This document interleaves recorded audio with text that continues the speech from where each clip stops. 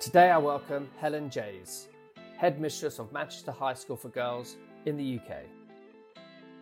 In this episode, I discuss the importance of self-esteem, the positive impact of social media, the role the head has in marketing schools, plus Aristotle and education reform.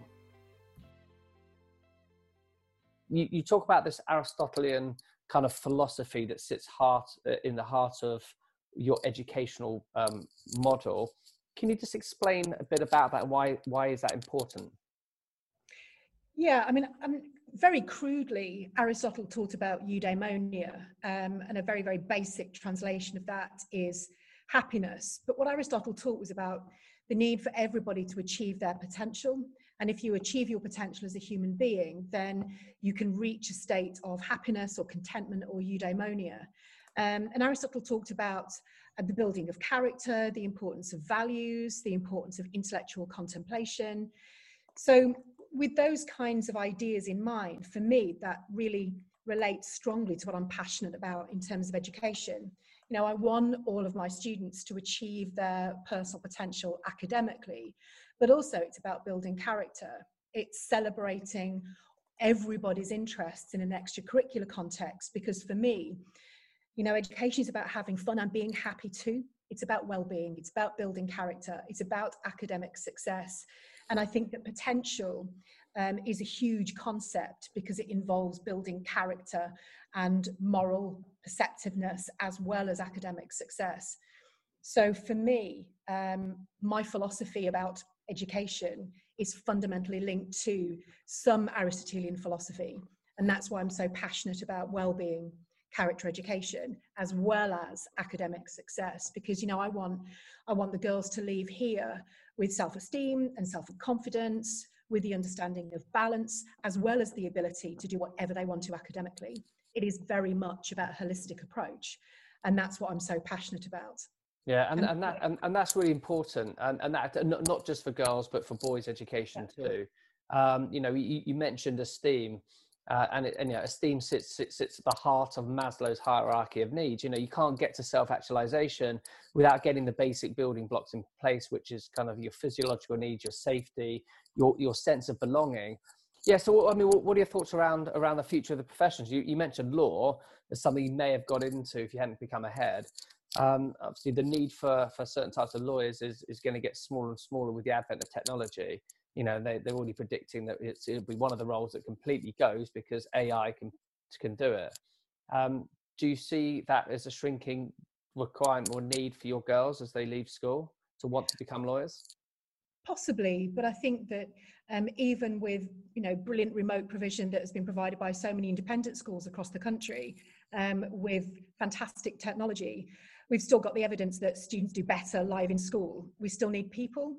So I think that even if there is a reduced demand for such professions in the future, I always think you're going to need people in some capacity. So yeah, there might be reduced need, but we're still going to need people, and we're still going to need people who are going to understand issues which relate to people too. You know, I don't think a computer is ever going to be able to do that. So yeah, reduced need, but I don't think technology will completely replace that profession.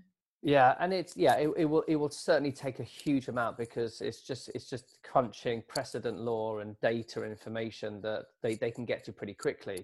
But all that modern technology does, it just displaces roles and creates new roles. So, Yeah. you know, our girls and our young men that come through our schools will go into professions that will complement where technologies displace certain easily replicable kind of roles or jobs. And you know, it's something that's really important is then how do you shape education to ensure that what you're offering these young women is fit for purpose so they can go out into that world and be able to adapt well. You talk about this Aristotelian kind of philosophy that sits in the heart of your educational model. Can you just explain a bit about that? Why is that important? Yeah, I mean, very crudely, Aristotle taught about eudaimonia, and a very, very basic translation of that is happiness. But what Aristotle taught was about the need for everybody to achieve their potential. And if you achieve your potential as a human being, then you can reach a state of happiness or contentment or eudaimonia. And Aristotle talked about the building of character, the importance of values, the importance of intellectual contemplation. So with those kinds of ideas in mind, for me, that really relates strongly to what I'm passionate about in terms of education. You know, I want all of my students to achieve their personal potential academically, but also it's about building character. It's celebrating everybody's interests in an extracurricular context, because for me, you know, education is about having fun and being happy too. It's about well-being, it's about building character, it's about academic success. And I think that potential is a huge concept because it involves building character and moral perceptiveness as well as academic success. So for me, my philosophy about education is fundamentally linked to some Aristotelian philosophy.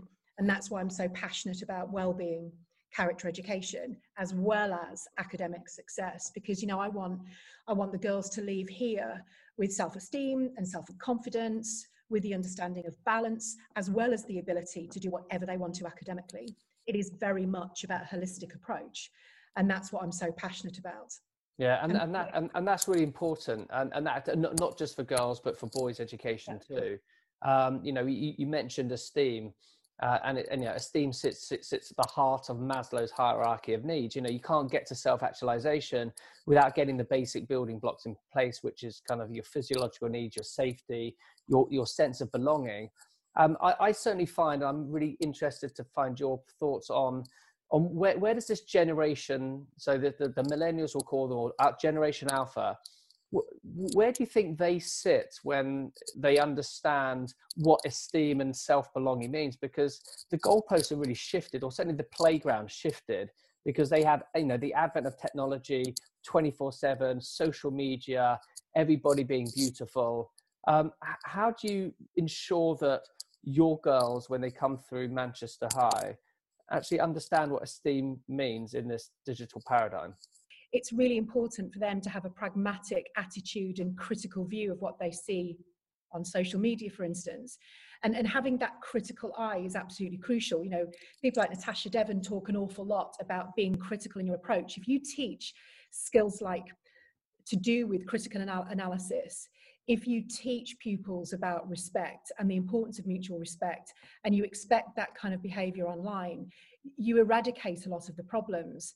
And I think that if you encourage self-confidence and self-esteem, and if you celebrate the importance of things outside of the classroom, what you end up doing is having girls with less time to go on social media anyway, and they have a more pragmatic attitude towards it.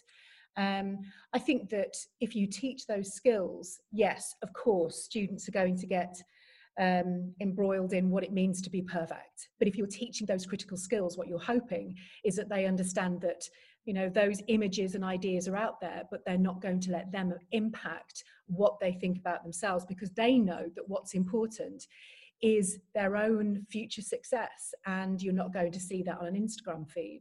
So it's about, for me, teaching those skills and those characteristics that girls need to be able to tackle those big issues, because yeah, it's impactful for all of us and we want them to be successful. And to be successful is also to be happy, and to be happy mentally. And that's and teaching them how to behave on social media and how to view social media is absolutely crucial to their mental health. Yeah, and I mean, I've got 4 kids. I've got 2 girls. I've got a 17-and-a-half-year-old, and my youngest of my daughters is just turned 13. So I've kind of navigated one through it. I'm about to start again, but the playing field has shifted. It changed again. You know, in a micro generation, what my eldest daughter kind of had to deal with, actually, and what my youngest daughter now has to deal with, I think is significantly different. That there is much more availability. There's many more platforms. There's easier places to hide. They kind of go at it willy-nilly, and I feel like she's grown up quicker than my other daughter did at this age. What are we doing within a school to educate teachers to understand this new playground that our girls are playing in? Because it's not something that is natural or comes part of the teacher training pack. So what are we doing, and what are you doing to ensure that your teachers are there to be the best role models too? Yeah, I mean, we have, as many schools do, courses on e-safety and updates regarding e-safety with every single safeguarding update annually. And our heads of year in particular are very, very up to speed with things that are going on currently. So it's interesting though, you just talking like that, it just reminds me that we've now started to introduce digital detox days for the girls really regularly. Brilliant. And Brilliant.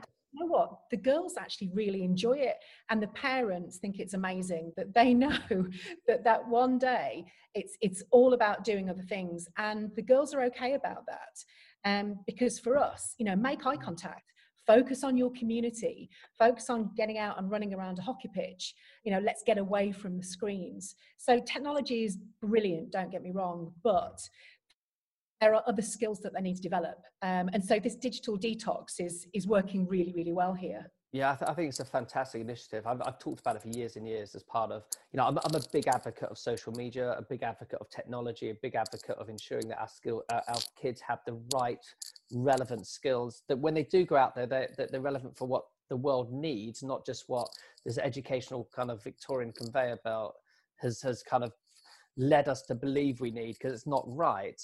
And so when I've been kind of looking at, again, my own children, in terms of what they want to have when they come out of it. You mentioned happiness. Absolutely. I think happiness and confidence as two traits. If every child can be happy and confident, wow, we're going to have an incredible, you know, population that's going to kind of come out into the workforce and take on, you know, this, or inherit what we've left behind, not necessarily in the best way. So digital detox, I think it's a brilliant thing. And actually my daughter, when I've suggested it, she's actually been, whilst you get the initial fight, at the end of it, always it's been, thanks ever so much for taking away. And it's a really difficult thing to do as a parent, because you don't want to, you know, it's that balance between, you know, being their parent and being their kind of their friend, and still wanting to be liked, that you kind of have this balance with. But I have found that if you get over that initial battle, that the result is so much more positive, because they do open their eyes, they see the world around them, they interact in a very different, playful way. And also it teaches them to be bored. And I don't think we teach boredom enough, right? Because there's always something to do. You know, I'm bored, I'm just going to my device. I can't sit, you know, we can't waste like 5 seconds of boredom. It has to be filled. But it's about, you were talking about dialogue with your daughter. You know, we always say to parents, keep the dialogue going with your child about social media and about phone use. You know, I make no bones of the fact that, you know, for instance, with my boys growing up, we had an agreed policy that they charged their phones overnight in the kitchen, so that they couldn't have internet access in their bedrooms overnight. And I personally felt that was very, very important, because I wanted them to have a good night's sleep. And I will openly share that with parents and say, you know, make a contract with your children, have that agreement, because you want them to have a good night's sleep. And then if you have open dialogue and you talk to them about what they're seeing and about what they're experiencing, they're far more likely to come to you if they find something that they're concerned about. And that dialogue with girls is so important. And for you not to feel too shocked. You know, I think it's easy for a child to say something and you immediately kind of react badly. Whereas actually, if you try and keep your calm and talk to them about what they're seeing and talk to them about the consequences, then that dialogue is so important for when they hit kind of 15, 16, when possibly traditionally they're less likely to come and talk to you as parents. And I think one thing, and I've got boys, so it's slightly different, but, you know, I know that my boys will talk to me. And that, for me, that dialogue as a parent is incredibly important. And that's what we encourage with our own parents. You know, we give them annual updates on what we think are the key things connected with social media and technology in general. But keep that dialogue open with your children. If you can keep that open, you will experience fewer issues. Yeah, and I completely agree. And we did the same with our kids. And, you know, for us, it wasn't, I didn't trust my daughter so much with the phone. It was one instance where it was in her room, and her friend couldn't sleep. And at 1:30, she's FaceTiming her, and she's kind of woken her up. And in the morning, you know, she is miserable, you know, absolutely, you know, she's got the face on. Everything is just like a real kind of fight back. And I'm going, what happened? And you get to the bottom of it, and you realize that it wasn't that she was on it. Her friend woke her up, and suddenly she's going to have a bad day at work, at school. She's not there. we've had a bad start to our day because we're just getting the fire from a 15-year-old or something. 3 o'clock in the morning, they'll still be on the phone. It is, and it's hard. You know, we struggle because we've got 4 kids, and you know, just trying to keep tabs of all of them, it just becomes a relentless thing like that. My parents didn't have to do. You know, if they switched off the TV downstairs, it was off. You know, if I go to my room, there's not much I can do except read a book and stay awake with my light on. But nowadays we can't, and it's like, well, which device have they got? There's too many devices that they, you know, they sneak in. You might think they're charging the right one, but then they've got the iPad from their sister, and you kind of find out that they're watching YouTube. Yeah, but this is the currency that we're in right now with the kids, and open dialogue I think is essential, because we're never gonna. We can't sanction too much. We can't throw away and force them not to use it. This is a lifeblood of this generation, and even ours right now. So we need to tell them how to use it responsibly, and then actually they'll use it as a tool. And it's not about safety. It's actually about how can it be part of their lives? Because when they go and have a job, guess what? They're going to have a phone with them. If they can't control themselves when they like now, how are they going to do it? You've written extensively about your passion for single-sex education and girls' education in particular. Why is that important to you? Girls' education. Yeah. I just feel that girls do better with girls. I mean, we're part of the GSA, part of the Girls' Schools Association, and I just feel passionately about girls' education. For me, when I walk around this school, every leadership opportunity is held by a girl. Every chemistry and physics classroom is filled with girls. And, therefore, there's no perceived gender consideration regarding anything that our students do. They're in that non-self-conscious environment. And I think that what's good for girls in that context is that they know that they can do anything. They can go into any career, they can do any subject they want to. There is nothing, even a perception, that's stopping them.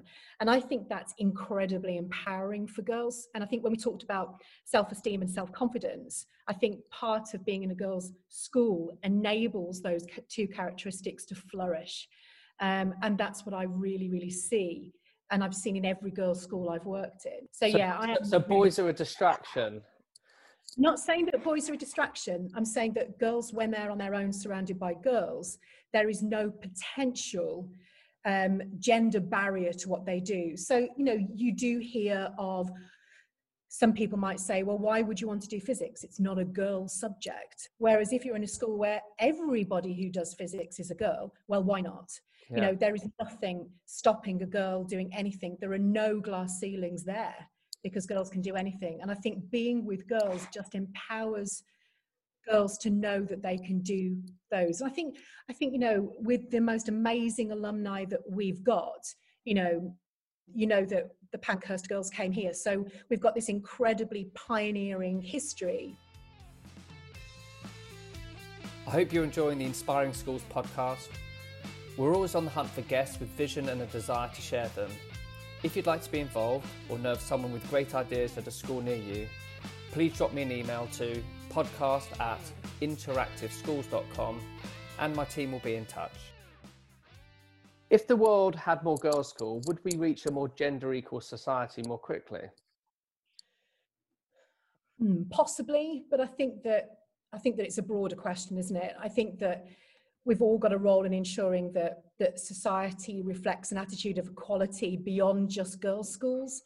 We're talking about the role of politicians and employers and members of boards and all aspects of society to ensure that every girl knows right from the word go that there are no limits to their potential.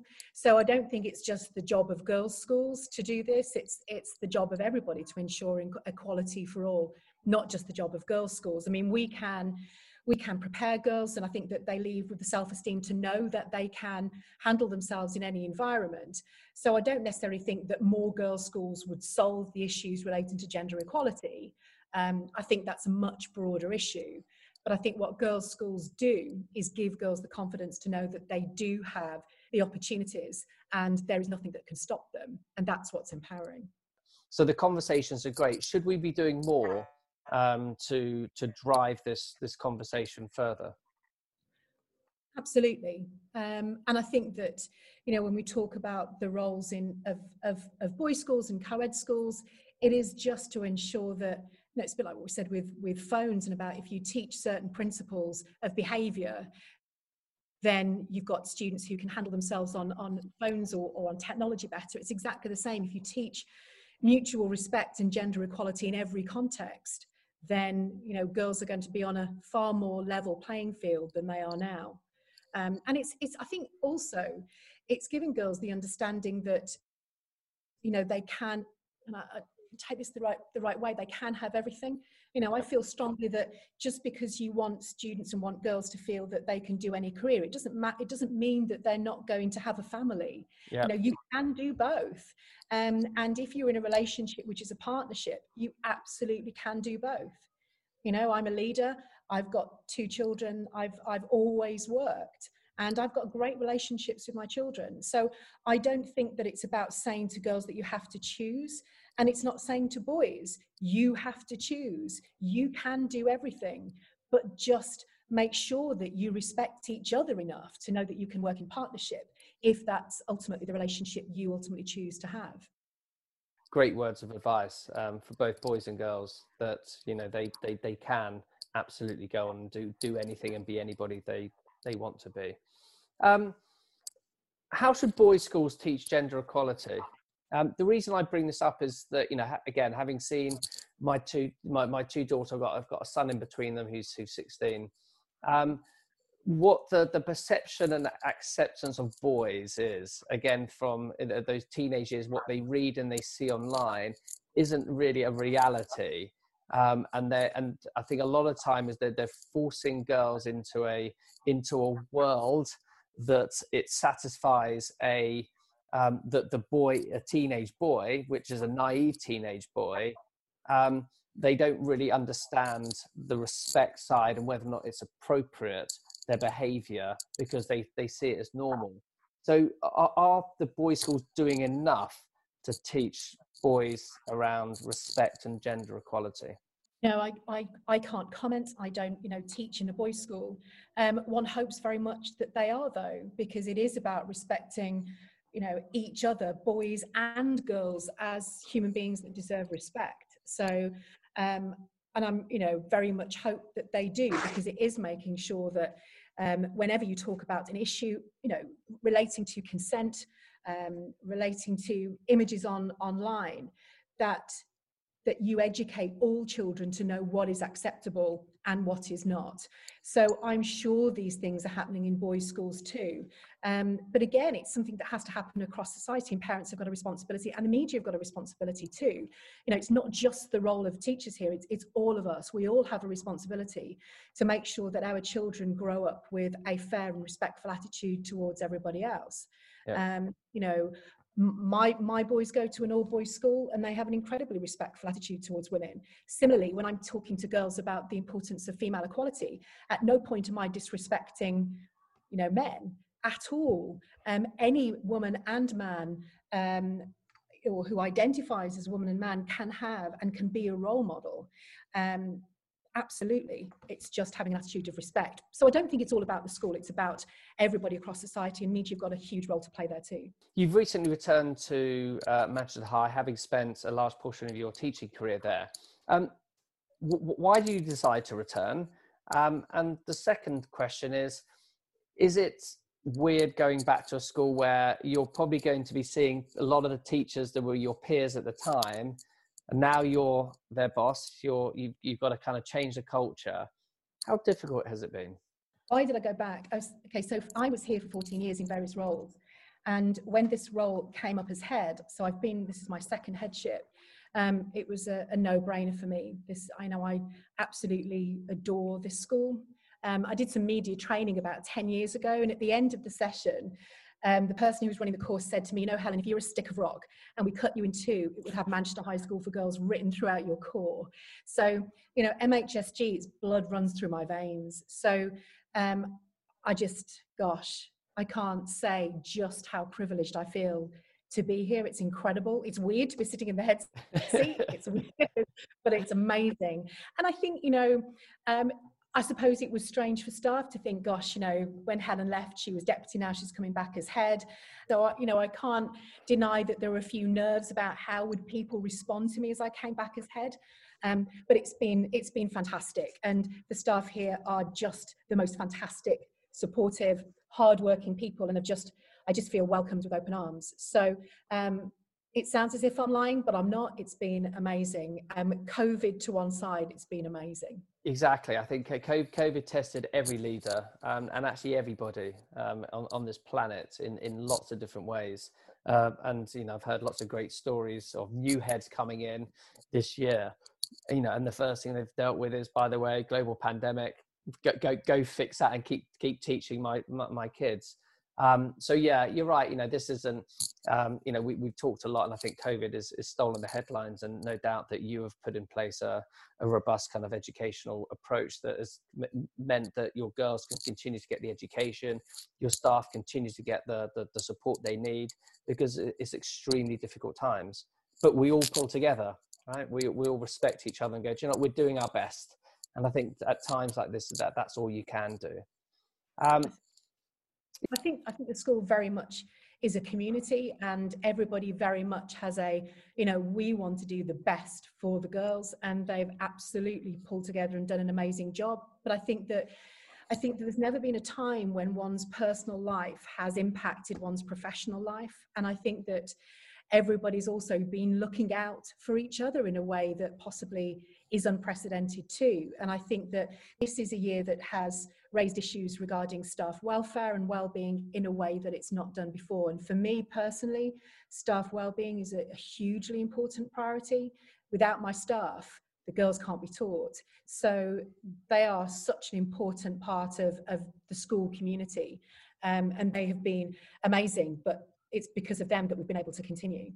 Marketing is often not talked about within leadership and within teaching capacities.